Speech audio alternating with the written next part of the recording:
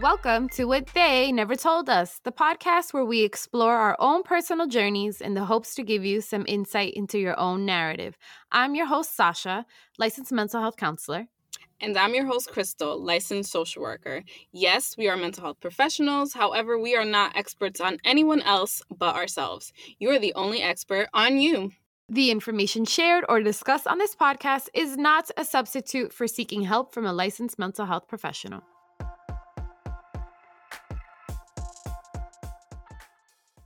Hello, and welcome back to the second part of the conversation on race that Crystal and I started last week. So before we continue the discussion, as always, we're going to do a check-in. But I kind of want to, give you a little something to think about before we actually do a check-in. Because and as I know I said this before in a previous episode, but the check-in is also for you, the audience. This is your time to check in with yourself. Why do I remind you? Because I think that the information that you listen to from or outside of the podcast is always filtered through like your current emotional state. So when you don't know what it is that's happening within you, like your current emotional, mental, and physical state will inevitably have an effect on how you process your external world. So this is exactly why Crystal and I do the check-ins. It's kind of like our first step to filter out what may or may not hinder us in the conversations that we're about to have. So if you need, pause the episode.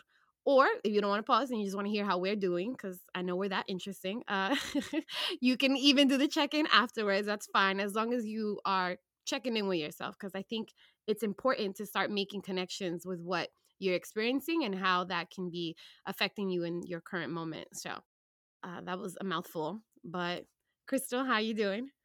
Yeah, no, thank you for that introduction to the check-in, but also just to the episode, because I think that also is relevant to today's conversation. But today, I will say, today I'm just feeling thoughtful, I guess.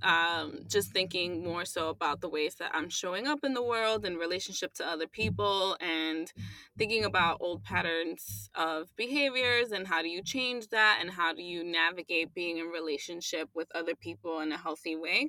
I think I've always functioned in this place that is not healthy, that I don't use the best coping mechanisms, and being able to kind of shift into better ways of being in relationship with others, but also kind of trying to figure out what are your boundaries, right? Because I think certain things, like certain behaviors, sometimes it is healthy. It just may be coupled with other unhealthy behaviors, and trying to distinguish what is it that you want to keep and what do you not want to keep, just kind of like in that process. So it's just making me very pensive and a little bit uncomfortable sometimes, because again, you just always realize things about yourself, and then you also have to push yourself out of your comfort zone. So that's always a little bit of a difficult place to be, but always in the service of the self.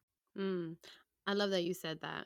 And I know I have to do my check-in, but I love that you said that because it falls in line with exactly what we're going to be discussing today. So let me do my check-in and then we'll start the conversation. I I think my experience of the world is so strange because I've come to realize that I don't think that I'm not going to say I'm the only one who does it, or there are not enough people like me. I do believe that there are people like me. Like, obviously we're friends, but I am so much in my head in regards to like, how is this affecting me? How are my thoughts affecting how I perceive this situation? So all that to say that I think that sometimes I get tired, and right now I am crazy tired because that process that I go through of the self and then the external and like what's going on, it prevents me from sleeping sometimes. So I am literally on like 4 hours of sleep, and not even consistent 4 hours of sleep. Like it was just like interrupted sleep. And just in case anyone else is going through something like that, that's exactly how you know that something is bothering you if it wasn't more obvious. But going back to the self and what we're going to be discussing today, we are going to be continuing the conversation on racism. Last week, what we did was give you a very brief history of certain events that helped plant the seed for racism in America specifically. The point was to set the story up to understand how this systematic hierarchy began and how it has continued to be a part of our everyday lives. It really is a part of the culture that we have grown up in and that we've been socialized in. It's not as in your face, but it's there. And us as participants are exactly that. We are participants, whether we are aware of it or not. And I think it shows up in different ways in different regions of the country. But I have to say that it's always present because of national policies or the media and people that indirectly affect us. It's funny because this is the they we always speak about. It doesn't necessarily have to be people in your personal world or like in your smaller circle. It could be what you're consuming within your job or what the TV you watch or the commercials that you take in, right? And it may not necessarily be your belief, but the reality is if you don't look into yourself, kind of how we discussed in the check-in, you might be taking on and owning beliefs that have been handed to you. So this is why in today's episode, my co-host Crystal is going to help us explore the self in relation to racism and how we can begin to undo these thoughts and beliefs that we've inadvertently taken on as our own. So, with that being said, Crystal and I have decided that in order to have this conversation, we got to be real and honest. And even saying that makes me uncomfortable, but no matter how uncomfortable we feel about what is coming out of our mouths, it takes being uncomfortable and leaning into that quote unquote scary feeling in order to begin to have real conversations around this topic. Real means that, yes, we do mess up and we are not perfect and we are not exempt from that just because we're talking about this. So, ready to begin, Boo? Yes, let's jump on in. So, as Sasha had mentioned, last week we talked about our history in this country, and really what it did was it created a white supremacist society, right? Like all of these ideas and beliefs created white superiority, white supremacy, and white supremacy is really just a racist ideology based on the belief that white people are superior to folks of other races, right? Or they should be dominant to people of other races, right? And like Sasha said, when we talk about the they, it could be anything, anyone, any policy. Then you don't necessarily need to be white to be affected by white supremacy because it rules everything around us. With that being said, today we wanted to speak more to internalized racism, which is the personal, conscious, or subconscious acceptance of the dominant society's racist views, stereotypes, and biases of one's ethnic group. And just like to give some examples of what internalized racism can look like. This is not a complete list, but sometimes you might be in a retail store and you see a person of color and automatically assume that they're the employee because they would be working a minimum wage type of job or a service job. Or when you hear stories in the news like where cops don't believe Black people or people of color live in affluent, predominantly white neighborhoods, like how could this person possibly even afford to live here, right, in this community? Or sometimes even more profound, like I can speak to the Latinx community. We hear things like mejorando la raza, which is bettering the race, or purificando la sangre, which means purifying the blood, which alludes to, marrying, procreating, building a family with someone who is white in order for generations to come to continue to whiten with this idea that white is better or white is superior. No, I love that you brought that up because like when we say these things, it's like our norm, right? But in reality, what it does is it rejects the other, which is Black. So you're trying to like run away from it, and then it creates this like negative idea about it. So I'm so happy you brought that up. Yes, and don't worry, girl, we're gonna get deeper. Get ready. So for today's conversation, I borrowed Sasha's concept a little bit. I did want to kind of ground our conversation in a book, just because I felt like it would be helpful to give a little bit more structure. Also, we got to amplify Black people, support Black writers, authors, businesses. So today's conversation was inspired by the book Me and White Supremacy: Combat Racism, Change the World, and Become a Good Ancestor by Layla F. Saad. And Layla is an East African, Arab, British, Black, Muslim woman who was born and grew up in the West, and she currently lives in the East. She is a New York Times and Sunday Times bestselling author, anti-racism educator, speaker, and podcast host on the topics of race, identity, leadership, personal transformation, and social change. This book is a 28-day challenge that explains certain concepts, and then you answer some journaling prompts, right? So it's not like a book that you just read. She's about the work. This book was actually kind of inspired by something that she did. I believe it was for Black History Month back in 2018. Don't quote me on that, but I think it was. And it was just Instagram posts. So she was challenging her followers to kind of think about these concepts and ask themselves these questions. And of course, it was so popular, it got so big that she came up with the book so that people can continue to do this just on their own time.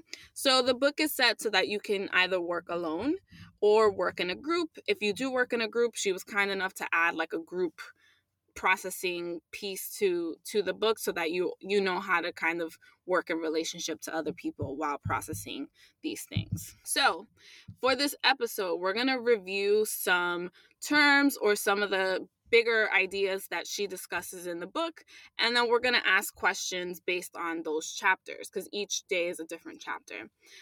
So I will say this is not an extensive list of questions, nor is this an extensive review of everything that she covers in the book, right? Because first of all, buy the book. Like I said, support Black business, support a Black author. I had to buy it, so should you. Spend your coins. Trust me, it's well worth it. But two, we're just not going to cover 28 days in one recording of a podcast. Like, bye. That's not what we're going to do here. But to stay true to the nature of our podcast, Sasha and I not only will be like discussing the concepts, but we're going to answer some of those questions that we're going to ask you, right? So we're going to challenge you to think on it, and we're going to, lead by example. So I also want to be true to Layla, who wrote this book, that a lot of the questions, for the most part, are from her book, but some of the questions are my own remix or kind of like what came up for me. If you need to give anyone credit, give it to Layla. Don't give it to me. But I just wanted to put it out there that some of the questions are based off her book, and some of them are just kind of like what I thought of when I heard the book, because I didn't actually read it. It was an Audible. Yeah, I was like, all right, well, I cheated a little bit. But I will say, if you do the Audible, her voice is so soothing. It was like the most beautiful experience. I was like, this is tough stuff, but like at least it sounds beautiful in my head. Like that, like I was like, if we're gonna do challenging things, at least I can enjoy hearing her voice. So I will say that. So we're gonna start off with privilege. Why? Because I think that even just based off the concept of how we started this podcast, you kind of just need to explore who you are, where does your power lie, how do you show up in this world, and privilege is a big, big piece of that. So privilege is just a special right, advantage, or immunity granted or available only to people of that particular group. So like in this case, we're going to talk about white privilege, which is basically what I just said about privilege, but it's offered to white people. But there's other forms of privilege, like if you are a man, right? Like you have privileges. If you are educated, you have privileges. If you are part of the dominant religious group, you have privileges, right?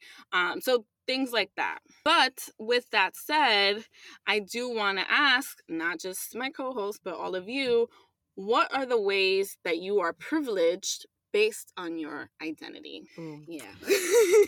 That's a good question. So the reel starts right away, huh? We're not playing no games. So just FYI, if you weren't listening, I am half Greek. I have a Greek last name that I still own. And even though I look Hispanic on paper, I know I don't necessarily seem it. Like, let's say, like, if you get like my name, if you see my name in a resume, or if I'm inquiring into something, like, I'm pretty sure that people don't necessarily have this idea of like, oh, she's Hispanic, when, as compared to having like a last like Lopez, or like my mom's last name, Cortez. I think that that's like I'm just hitting on the surface level. I'm not even, and then the fact that I'm white passing, when I do my hair straight, I could definitely pass probably for white. But that's a strange one though, because that's more within my Latinx community.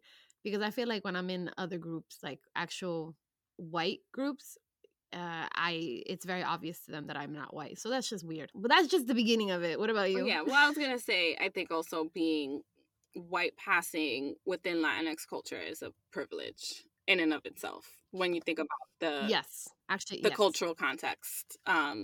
of, because there's also a lot of racism within the Latinx community, which we talked about very, very briefly.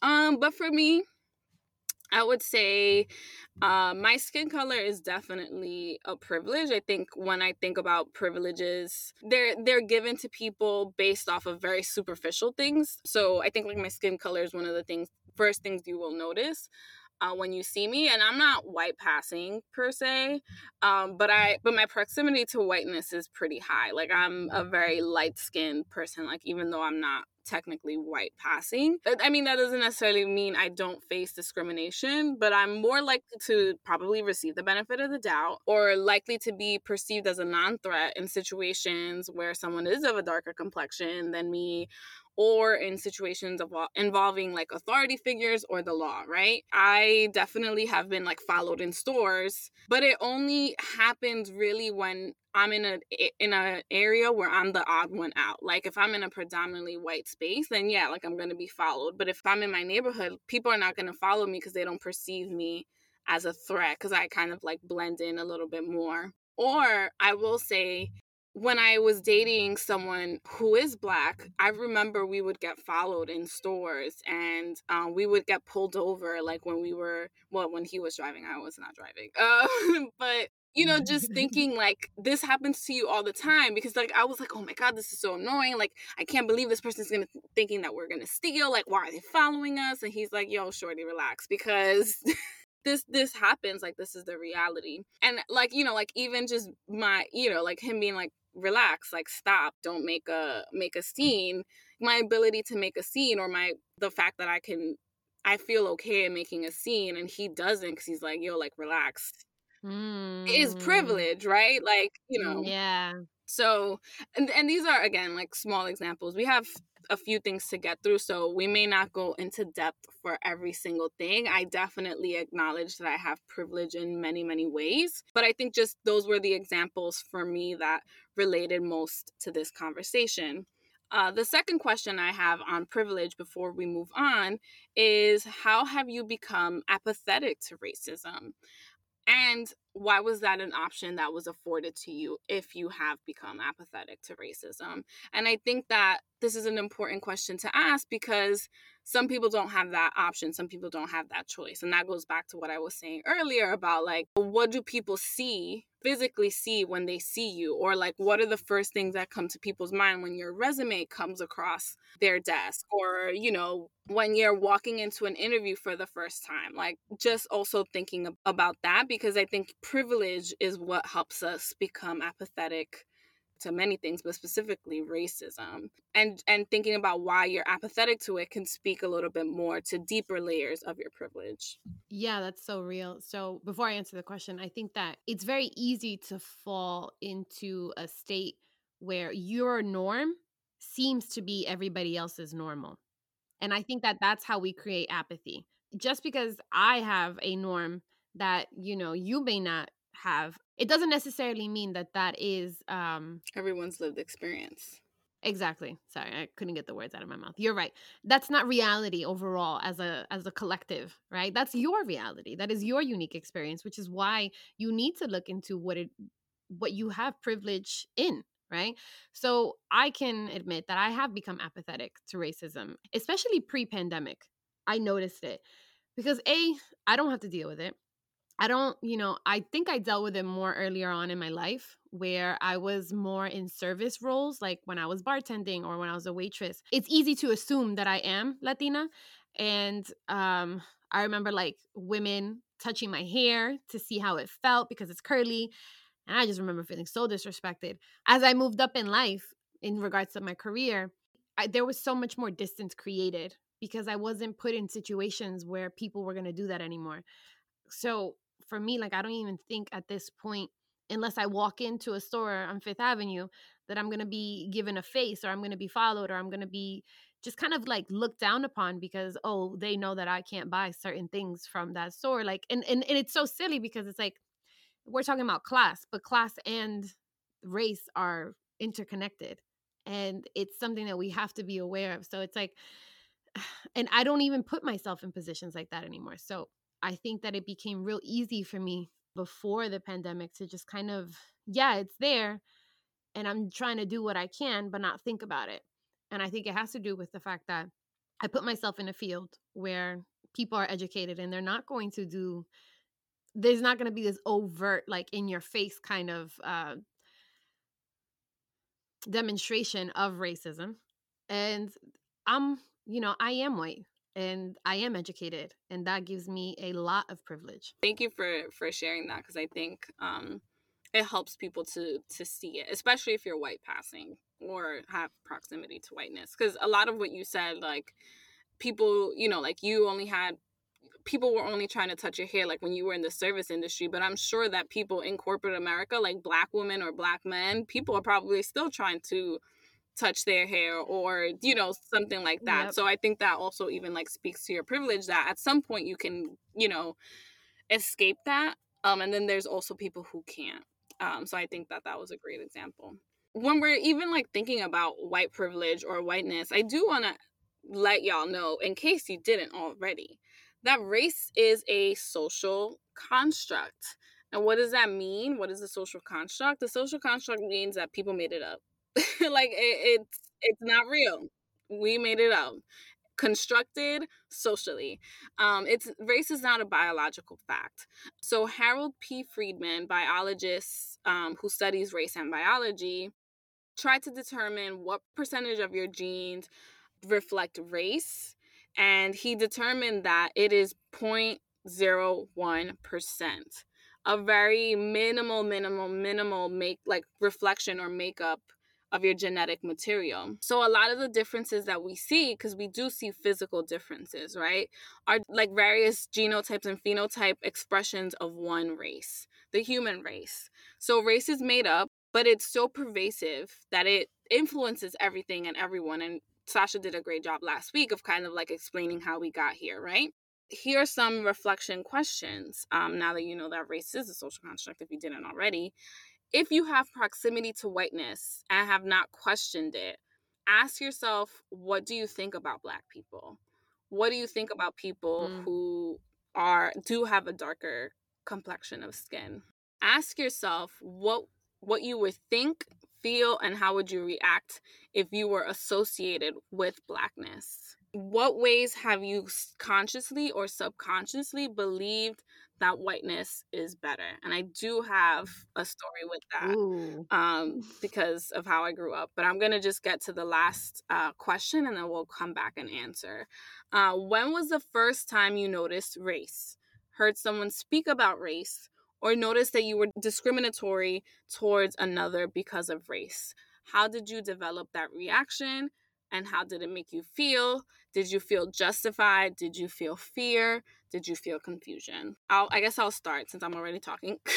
But what ways have I consciously or subconsciously believed that whiteness is better?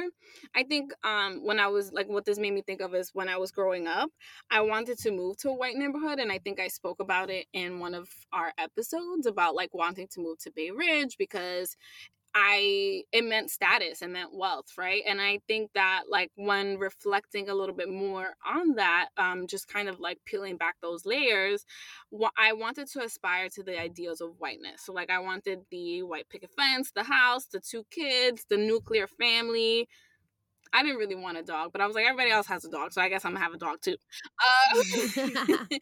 The idea of like the suburbs, or just like living in rich, like white urban areas because it was nicer. They had access to things. Like this meant that you were someone, that you had made it, and not even just financially, but like it also felt like there was a piece of status that I was also trying to aspire to, right? And then I was associating that with whiteness, right? Because I wasn't thinking about Black people as someone to like, as a group to aspire to, right? Like I was thinking about this in relationship to white people. So I do feel like when you want to aspire to whiteness, you reject your own culture, whether it's conscious or not, because I think like wanting to aspire to whiteness or to these people that live in this affluent neighborhood, it meant like I was rejecting the fact that I lived in a multi-generational home, right? Because for the most part, what we see is that people don't do that. I was aspiring towards individualism, which is a result of capitalism. And capitalism in this country was built on the backs of slaves, right? And it was part of the white supremacist, white dominant culture. And like those things are just not in line with, like, not culturally in line with being Latinx, right? And I think there's nothing wrong with building wealth. I don't want to kind of like conflate the two, but I wanted to do it the way that white people did it. And that was because that was all that I saw in white dominant culture. Like, that's what I saw on TV. That's what I saw when I was on the train. That's what I saw when I crossed a certain street, you know, like in my neighborhood over to the next neighborhood. So that was what I saw. So that was what I aspired to. I don't think it was conscious at the time, but now I'm like, oh shit, that was me aspiring to whiteness. For me, now that I'm thinking about, I've been thinking about these things. I don't think it's necessarily that we want it to be white, right? I think that early on, like even if you can't verbalize it, we as human beings, we're observing, we're taking in information, and what happens is you observe inevitably, because you look at people on the TV, you look at people around you, look at people who have better things, and you look at how people react to these better things. And when you're always looking at who has these better things, it is white people. So what you're reacting to is, and what you're aspiring to be is the person who has access to these things that have status, right? It's not necessarily, oh, I want to be white, right? Because when I hear people say that, like, I get where they're coming from, but it almost feels as though, yeah, and some people will reject their culture, but it does feel like a rejection of the self and where you come from. And like, I really want to hold on to where I come from because I love where I come from, but I also want access to these things. So white kind of became this symbolic term for the group who has access. Right. I do agree with that 100%. And I'm glad that you brought up that clarification. I will also say that my sister, who's 4 years younger than me, she's Black. And I was like, I definitely don't want to be Black. So I will say that, like, I agree with you. And I think that there was also subconsciously, because I was like, you know, everyone always commented on her Blackness. And I was like, I don't want people commenting on my Black. Like, you know, like if I was in her position. But I do absolutely agree that sometimes this idea of wanting to be white or aspiring to whiteness is also kind of conflated with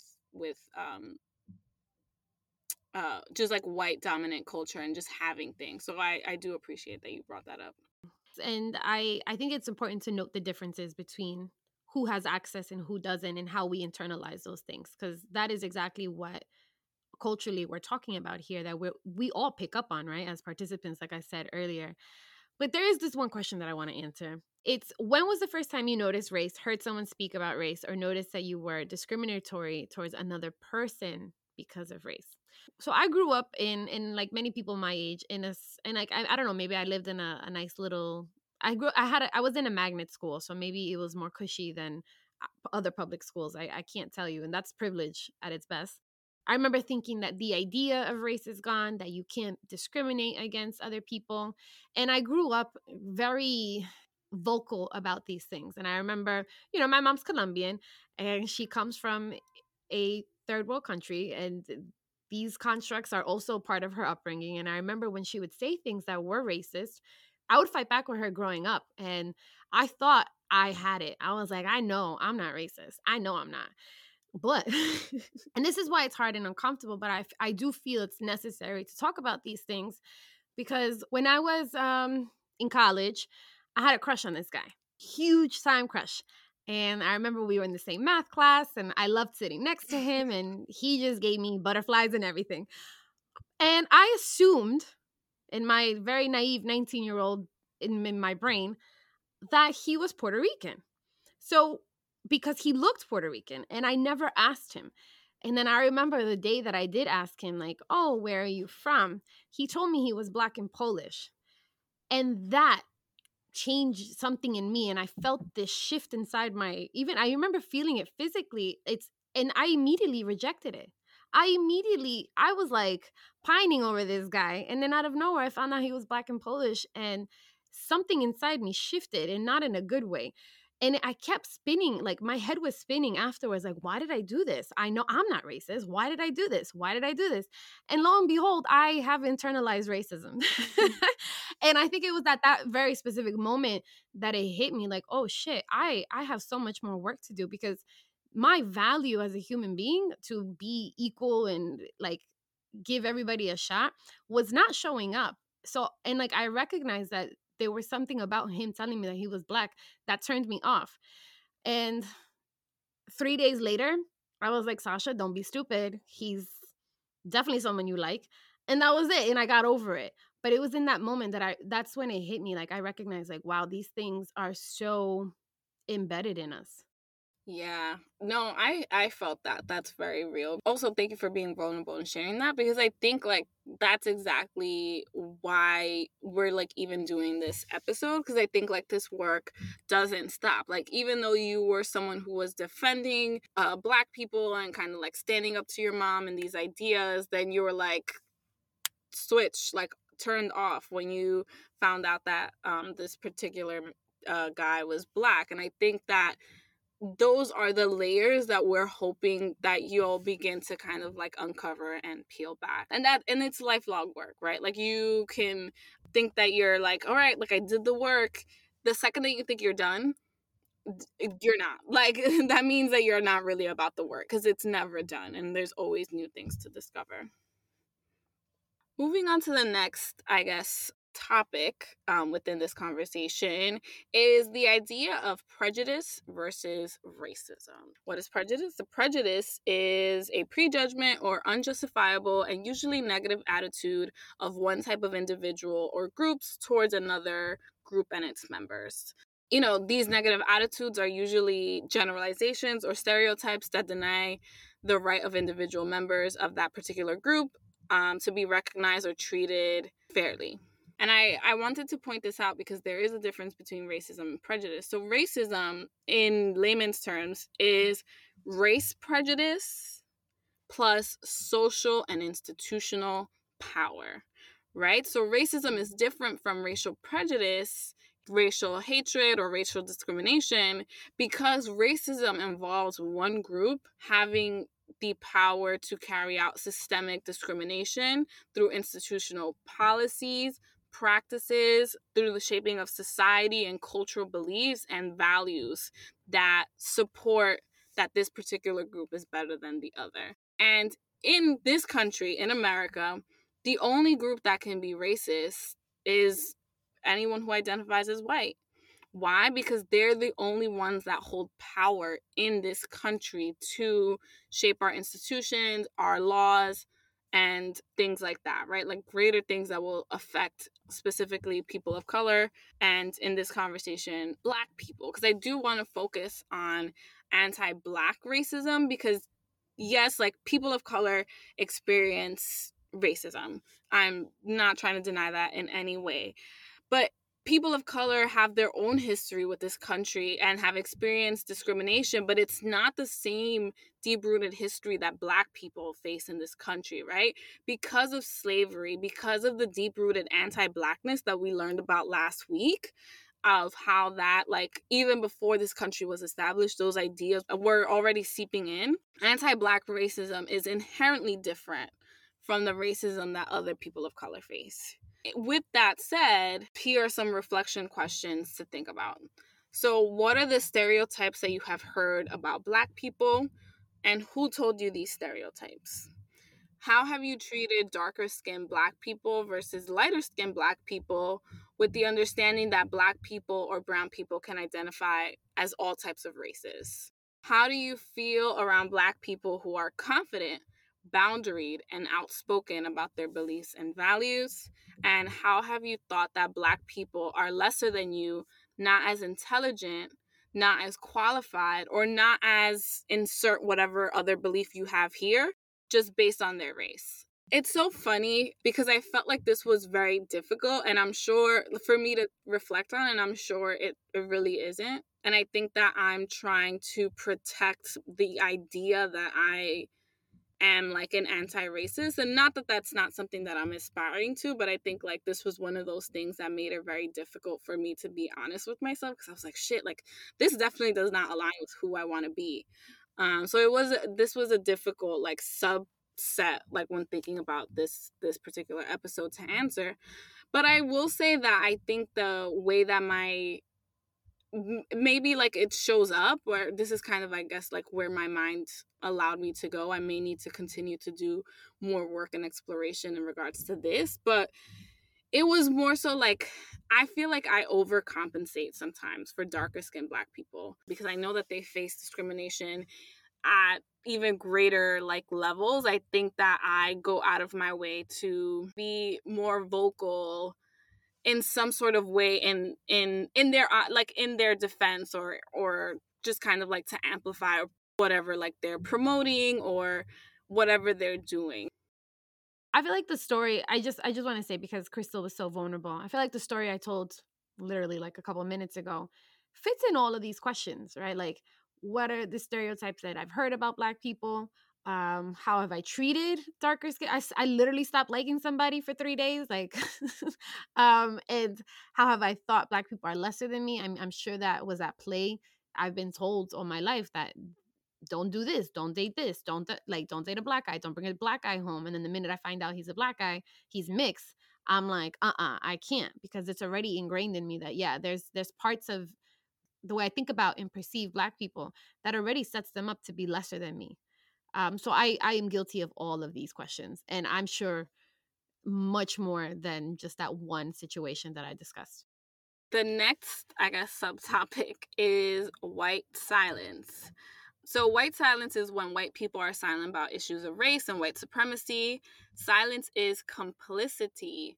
It's a form of self-protection, and it protects white supremacy. So I would argue that all forms of silence against racism uphold white supremacy. It's especially harmful when white people do it because their silence will result in no change for them, right? Like, so they can be quiet and they're chilling. They're good. Nothing is going to happen because they're going to continue to gain from their white privilege. But their silence is going to continue to uphold oppression towards BIPOC. BIPOC meaning Black and Indigenous people of color. Whereas BIPOC, if they're silent, it will just continue to lead to their further oppression, right? So I think silence is, period, in and of itself, it is very harmful. White silence in particular is especially harmful because it is definitely a form of complicity that will benefit them, as opposed to when BIPOC or just people of color are silent, it will continue to support their oppression. But just some questions, whether you're white or you're BIPOC, how have you stayed silent about racism? Which situations elicit the most white silence from you? If you're a BIPOC, do you tend to stay silent most when that silence works in your favor? How has silence been complicit in upholding racist behavior? What do you fear you will lose when you use your power and voice to speak up against racism? How has being silent about racism given you a sense of comfort or ease? Have you thought about who you are harming when you are silent? So I can, yeah, I can't speak for, like, I won't answer all those questions in line, but I think that what comes up for me, especially when you think about complicity and what your non-actions do, right? Like, I mean, essentially that's neglect. And how does a person feel when they're neglected, right? When someone's not acknowledging their pain, their hurt, it, it doesn't feel good, because then you sit there wondering, like, well, no one sees it. Like, is there something wrong with me? I think that that's something that could happen as a result of not saying anything. But for me, what keeps coming up is my job. When it comes to my family and my friends, I am all for talking about these things and pushing forward and pushing people and being like, yo, that didn't come out right, and yo, you shouldn't say that, and this is why. And I will sit there and I will try. But then when it comes to my job and my money and my sense of security, the whole game changes. And it also has to do with the kind of society we live in, because everything has to be politically correct. Mm-hmm. And that is something that I don't think I'm well versed in, political correctness. I think that it's a skill that you have to learn in order to begin defending these things. So essentially, you just have to keep learning more. And then it just gets to a point where it's like, wow, like it's a lot of pressure. And then you feel the pressure of, I don't want to lose my sense of security. And at least for me, I know the times that I have been silent, it lingers within me and it stays. And I don't want to say that it hurts, because I don't want to undermine anyone else's hurt, because I'm sure it hurts more to be neglected. But it's like, why? Like, how do I? And I have the privilege of being able to get over it in 2-3 days, Right. right? Other people don't. So it's complicated, and that's all I know. I mean, I think it's funny because I had something similar. Just to very briefly go back to the question, which situations elicit the most silence? So silence is something that I struggle with a lot. Whether we're talking about race or even just my own feelings. Like, I'm like, oop, like, not gonna tell people how I feel, right? I think that when I heard the piece about, like, what do you fear you will lose? For me, I came back to what you were saying, Sasha, and it just came down to this need to survive, right? Because we're all working against these systems, and I'm speaking from the perspective of a BIPOC, not obviously not from the perspective of a white person, because that's different. But I've achieved this level of success, but not really, because technically I'm still working within these systems that are meant to oppress me and not favor folks who look like me. And I am still devalued overall. But with this success, I'm better than where I started, right? Like, I'm better than where my family was. So I think, like, the fear of losing the little that I have, but I've had to work so incredibly hard for, is where that fear comes from. Like, I live alone. I'm comfortable. And I feel like if I stand up to racism and I lose my job, like, I'm starting back at zero. And it's like, I can't afford to go back to zero. And there's also just fear of, like, ruining my reputation, losing the ability to gain work somewhere else. And I'm sure that for folks who have a family, like, it's not just about you anymore, right? Like, you have kids, like, you have a partner or people to take care of that are depending on you financially. So I feel like the system was created to keep us in those very same situations, right? These structures were created, like, that keep us down, that make us work 2, 3, 4 times as hard as anyone else to achieve success. And the fact that that's so brittle and weak and so susceptible to being taken away from you, like, easily, just like the rug could be easily pulled out from under you. I think that was intentional when these systems were created. So the system itself continues to fuel our silence. And I think, like, the only way to really get out of that is if we all decide to speak up. Because for every time that someone stays silent, like, we're continuing to support and uphold this system of white supremacy where all of us will lose, right? So, like, it's kind of like getting away from that individualistic perspective to working towards the community perspective. But I understand that it's also really hard. For me, I'm one person, but if I had kids, I feel like I would feel this tenfold. Like, I'd be like, oh my God, like, my baby, are they going to eat? 100% correct. Like that, I don't even know what else to say. Like, that was you are no, like, you're right. You're right. And that's it. You're right.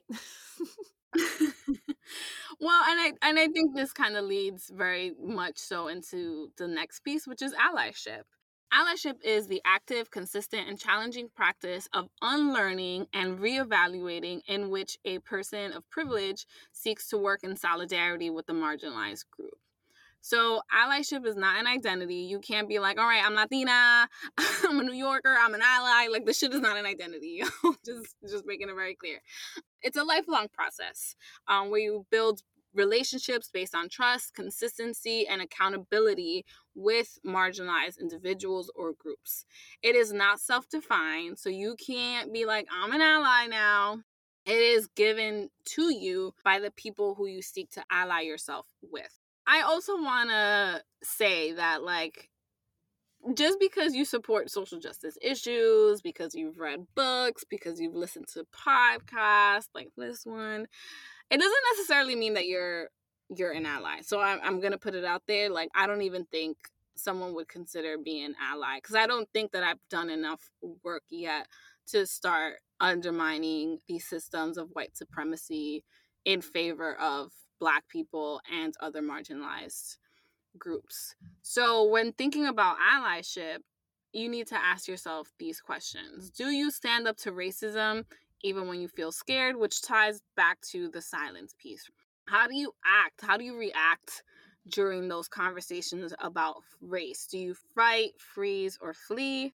Are you emotionally prepared to deal with the fear and shame of being called out, meaning being publicly called out or called in, which is more so when someone individually like says, hey, can we have a one-on-one conversation by Black people. How do you react when you're called in or you're called out? Do you center yourself in your positive intentions?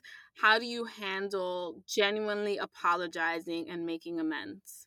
Where are the areas that you have started to do the work, and where are the areas that you have held back? Are there people that you feel more comfortable speaking up against than other groups? Why is that? Identify those groups that you feel more comfortable speaking up against. And how do you allow perfectionism to get in the way of having difficult conversations with people in your life? Which I think you kind of had alluded to the last two questions, when you said that you feel very comfortable speaking up to your friends or family, but sometimes at work, because if you're not PC, because if you don't say it perfectly, then you fear speaking up.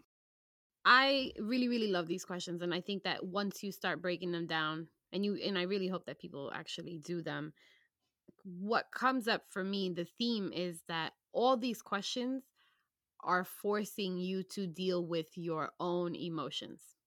And I think that this is the work that has to be done before we can try and do work for and be allies for other people, with other people. How do I deal with my feelings of being scared, my feelings of not showing up correctly, of feeling guilty or shame?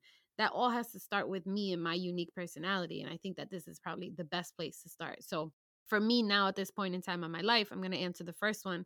Are you emotionally prepared to deal with the fear, shame of being called out or in by Black people? Yeah, I've done the work with myself to say, shit, Sasha, you are not perfect and you are just going to keep messing up, and that is okay. And you're going to mess up for other people. But as long as we are able to have that, like there's this interesting distinction between, are you having a debate, a discussion, or a dialogue? I think that when you are ready to have a dialogue with somebody, you're ready to hear them out and get over whatever the conflict is at that current moment.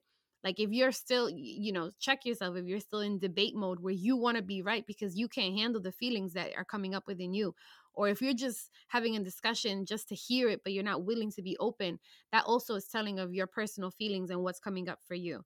So me right now, yes, I am ready to be called in or out with and deal with the fear and the shame and everything else that comes along with not being perfect.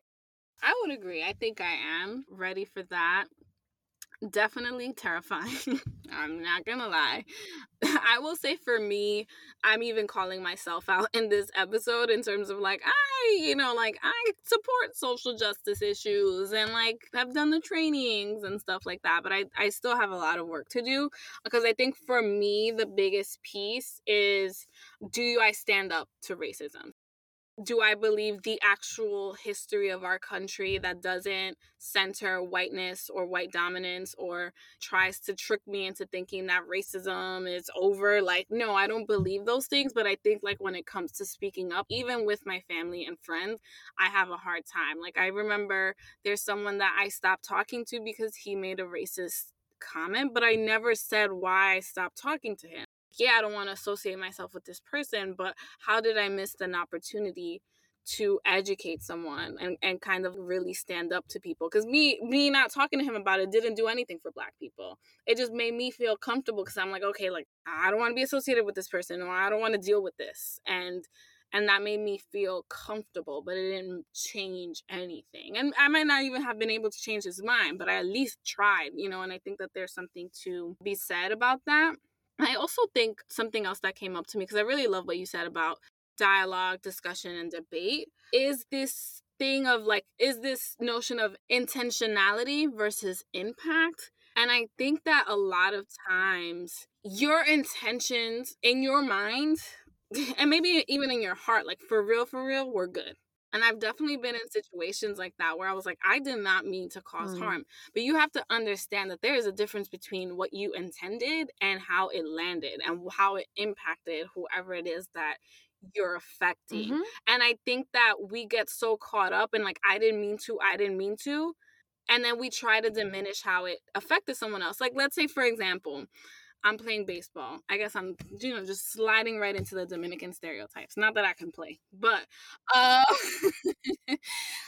let's say I'm the person who's throwing the ball, right? I throw the ball to the person who is swinging the bat, right? But instead of like, throwing the ball in a way where they could swing, right? Like I bop them in the head. Did I mean to bop this person in the head? Hell no. But when I said sorry, I didn't mean to. The pain, that throbbing like pain in that person's head did not diminish because I said sorry, I didn't mean to. That shit still hurts. Like they just got bopped in the head. And I say that to kind of like bring an example of what like intentionality versus impact. Did I mean to do it? No. Am I sorry? Absolutely. Did it hurt that person any less? No. And I think that we need to keep that separate. Yes, what you're talking about is having an experience where you did not mean to do something, but in turn what you do is in when you use these emotions of like, oh, that wasn't my intention, you're validating yourself, and then therefore not meaning to, but then you invalidate someone else's experience of their pain. So I think the goal is to always try, and that's why dialogue is like the goal. How do you validate yourself, and how do you validate someone else's experiences so that they don't feel neglected, so that they don't feel like, okay, I'm not being seen? Because that, as a human being, that is the worst thing you can feel, unseen. Absolutely. Shit. Let's not start a conversation on trauma. Because there's a lot to that. The last thing that we want to talk about, and this is where Layla ends her book, is on values. So really reflecting on what are your values? And do they contradict themselves when you think about your behaviors or your actions or your lack of actions when it comes to thinking about race? Are you truly living up to your values? Do you say that you're someone who values fairness and equity for all, and then your actions contradict that completely, right? So making sure that who you are and what your values are is something that's exercised at all points. So always questioning if you're living up to your values and not taking that for granted, but also thinking about what new core values do you feel you need to integrate in order to fully be an anti-racist. Just asking yourself, the values that you have, are they not enough to really be someone who's about doing the work? I just want to add that you can have values, and it goes back to the intentionality piece, right? You can have the intention of having good values, but I think that, and this is something that speaks to just the human experience and living in this current world, I don't think that we get told enough that it's okay to step out of that sometimes. Not, and obviously I think that what I'm referring to is stepping out of it not on purpose, right? Like if you're doing that shit on purpose, then you need to think twice about your actions, just saying. But if you didn't mean to hit, let's go back to Crystal's reference, you didn't mean to hit somebody over the head, it's okay. This idea of stepping out of being not your value, of you don't want to hurt other people or impose yourself onto other people. Well, guess what? It happened, and it didn't happen on purpose, but you're going to have to learn how to sit with that. I think that our culture and our capitalistic society have created this bubble where we are not allowed to step outside of what we have said we are, which leaves no room for errors, which also leaves no room for these conversations. And I think that these conversations need to be had, because it not only does it begin to validate other people's human experiences for them, but it also makes us more human overall, because it helps us live within the realm of, okay, I fuck up, and okay, how do I move forward, and not own that fuck up as like, I am officially a fuck up, and that's part of your identity. Exactly. And I think also leaving space for people to shift and grow. Because I think like we live in this, what we call like a cancel culture. And it's like, you fucked up once, that's it, you're done. Like, and I will say, like, there are definitely people who are going to say some shit and they absolutely are not changing their mind. That was not a fuck up. That was 1000% their intention. They meant to hurt you. They knew what they were doing. And those people exist. Absolutely. And I think that there are people who are like, like I will say, like I feel like I didn't really like get to even really begin to understand race relations in America until college. So think about all of the ways that I was complicit in racism, in upholding white supremacist like ideals and like up until that point, and like all of the mistakes that I made. And of course, when I was growing up, we didn't live in cancel culture, but sometimes I think back and I was like, oh girl, that was bad. And I wouldn't do that now, but I think like sometimes we don't give people the space to grow. And I think we need to allow for that, just to the exact point of what Sasha said earlier about like allowing people to be human. Just a last couple of tips from Layla. She does say that some things that help is to have an accountability partner and to create a commitment statement so that you always have something to ground yourself in and always have someone to kind of like help keep you in check. Of course, as we said throughout the episode, remember that this is a lifelong education. You have to do this work consistently. Once you commit to starting, that's it. It's forever. Just like our personal growth is forever, anti-racism work is forever. In regards to the accountability piece, this for us, and Crystal continues to be my accountability partner, but this was kind of a display of our accountability. So I just want to put that out there. Yeah, and if we're still at this very place, like 5 years from now, 10 years from now, then that would be a huge problem. In wrapping this conversation up, I think we would be remiss to say that listening to this episode is all you need to do. As we just said, doing the work is lifelong. Continue to educate yourself to understand how we got here as a nation and how we got here as individuals. What are the systems that we are up against? And what is sustaining white supremacy? And trust me when I say it's almost every system, unfortunately, that upholds them. And even we uphold them unintentionally.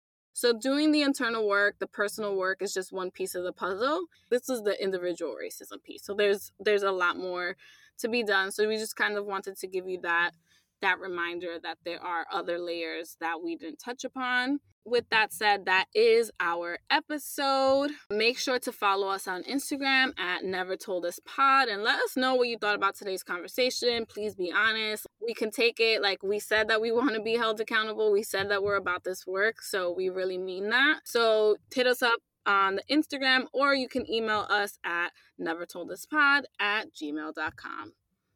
And remember to come back next week so we can tell you what they never told us.